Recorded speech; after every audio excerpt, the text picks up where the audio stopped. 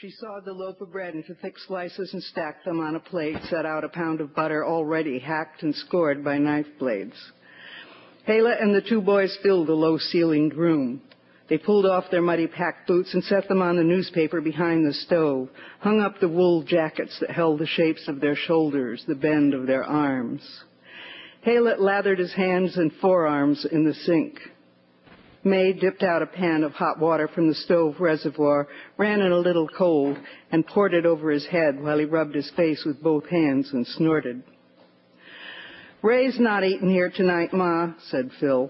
"Well, where's he eating then?" "Home. Says he's going out hunting alone tomorrow and he wants to get ready. He's not going with Amando and us."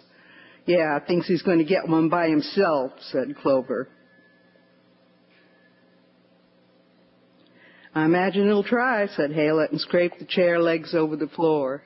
May set out the platter of meat and potatoes, a bowl of succotash. "Looks like everybody gets a day off but me," she said. The three men leaned over their plates, shoving the food into their mouths. Phil shook pepper over everything. "Don't anybody notice they're eating pork for the third straight week?" she said. "Seems like you'd notice that." "Wait till tomorrow," said Phil. "There'll be 4 bucks hanging out there." "Shut up," said Clover. "You ruin the luck talking about it." His slow glance went to the shelf where his buck lures stood, Dr. T's buck urine, Hunter's moon doe in heat, and rawhide gel. "Shut up yourself," said Phil. Hala scraped his chair back and forth for silence. May put a potato on his plate. "What's taking Amando so long? He didn't go over to the trailer, did he, trying to get back with Julia?" "I imagine," said Hala, "I imagine it's about the road. He's had to go see about the road. I told him we ought not skid logs when it was that wet. Wait till it froze up again. But no, Amando and Ray was in a hurry to get done." "When was this?" "Oh, 2 weeks ago after all that rain. Last day on Warp's lot if we pulled the logs out then. If we left them, we'd have had to come back with all the equipment, break up into the setup we got now over on the Coal Key Road. Amando says, 'Oh, don't worry about it. Anybody squawks, I'll take care of it. Just let's get these logs out now.'" "Yeah," said May. "I can just hear him saying it." "So, today, here comes Benny. Says, 'Selectmen want to talk to you boys about what you done to Town Highway number 6. I didn't say a word, just waved him right over to Amando. Let him talk his way out of it, he's such a good talker. "Is it rutted up bad?" Phil laughed, jerking his head back, a single hard noise that came out of his throat like a bird cry. "Rutted up bad? It's a lake all filled up with brown water. Fish could live there. You could swim across."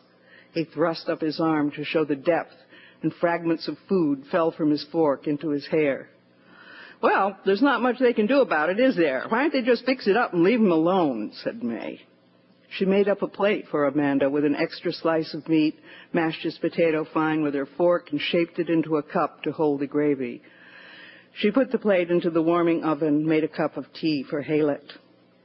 The boys started in on opening day. May guessed they'd talked about it since morning, where they might go, whether to track or still hunt or drive, reviewing past seasons and deer sign they'd seen in the last few weeks.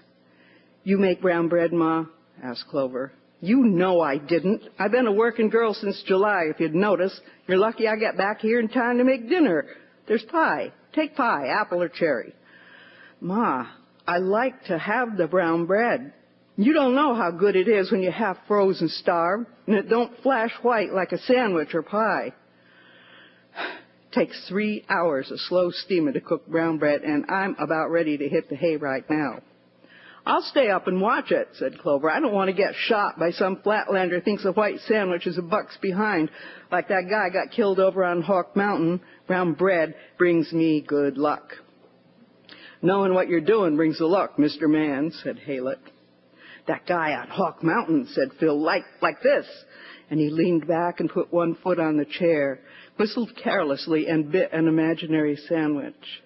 He bit again. The imaginary sandwich flew away, the teeth thrust from the contorted mouth, and his hand jerked up as though to stop a hot spray of blood jetting out of his throat. They heard Amando's truck outside, heard the door to the shed slam. Amando came into the kitchen on a wedge of raw air, stamping his feet. They watched him pull the knitted cap off his sand-colored hair, tight round curls like a drawing. Like a drawing, too, his heavy eyelids and amber irises, so pale they seemed the color of bog water. The narrow face was marked with fine lines. May took his heavy jacket and hung it with the others behind the stove. "Turning colder out?" said Haylett. A sense of unease seeped into the kitchen with the bitter air, a feeling that it was necessary to watch out for something. Phil put his head down and ate pie. "Snow. Smells like snow. I kept looking for snow on the windshield all the way here, and the damn heater in the truck don't work." Amando jerked his chair out and sat at the table. "Tracking snow," said Clover. "I hope we get 3 or 4 inches of good tracking snow." Phil dragged his fork across his plate. "What'd the selectmen say, Amando? What'd that little bow-legged Benny and the selectmen say?" May set Amando's plate in front of him. He looked directly at her, something her other sons rarely did.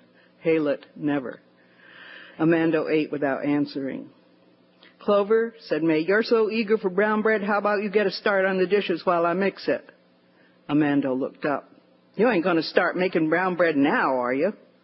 "Well, I wouldn't, only Clover wants it bad enough to set up with it while it steams. I'm going to bed just as soon as I get it on the stove."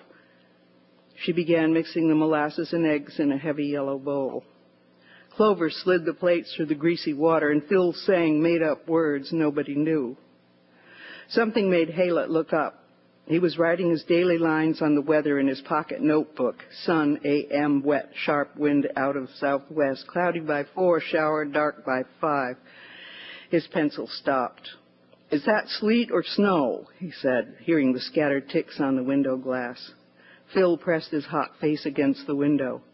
"Sleet," he said, watching the spicules of ice slide down the pane. Haylett's pencil wrote. Haylett was down the next morning at 3:30 to get the stoves going. He liked turning the dark chill away, enjoyed the little solitude, the resinous odor of kindling catching fire. The shovel squeaked as he drew out the ashes. May yawned into the kitchen in her old pink chenille wrapper, the back shiny where she'd sat it flat, and held her hands over the crackling stove in the ritual gesture to catch the first comforting warmth. There was Haylett with his billets of wood and chunking damper balancing chimney draft against the quick need for heat. The brown bread was still faintly warm. She sliced it and wrapped the pieces in foil, cut the remains of a pork roast, leaving the white rim of fat on the meat, making the deer hunt lunches the way she'd made them for 30 years, packing in the sweet, fatty foods they liked. Clover would have nothing pale nor white, nothing that cracked when bitten, nothing too juicy. "Too bad they don't make black cheese," she murmured. Haylett put the coffee on, an electric plug-in pot Amando and Julia had given them at Christmas a year ago. The novelty was still on it. They thought it a luxury to drink the fresh hot coffee before the kettle on the wood-fired kitchen range boiled. She slid the big frying pan onto the hot spot and knocked in a spoon of bacon grease. She had saved the coffee pot wrapping paper, dark green with silver bells on it, something Julia picked out.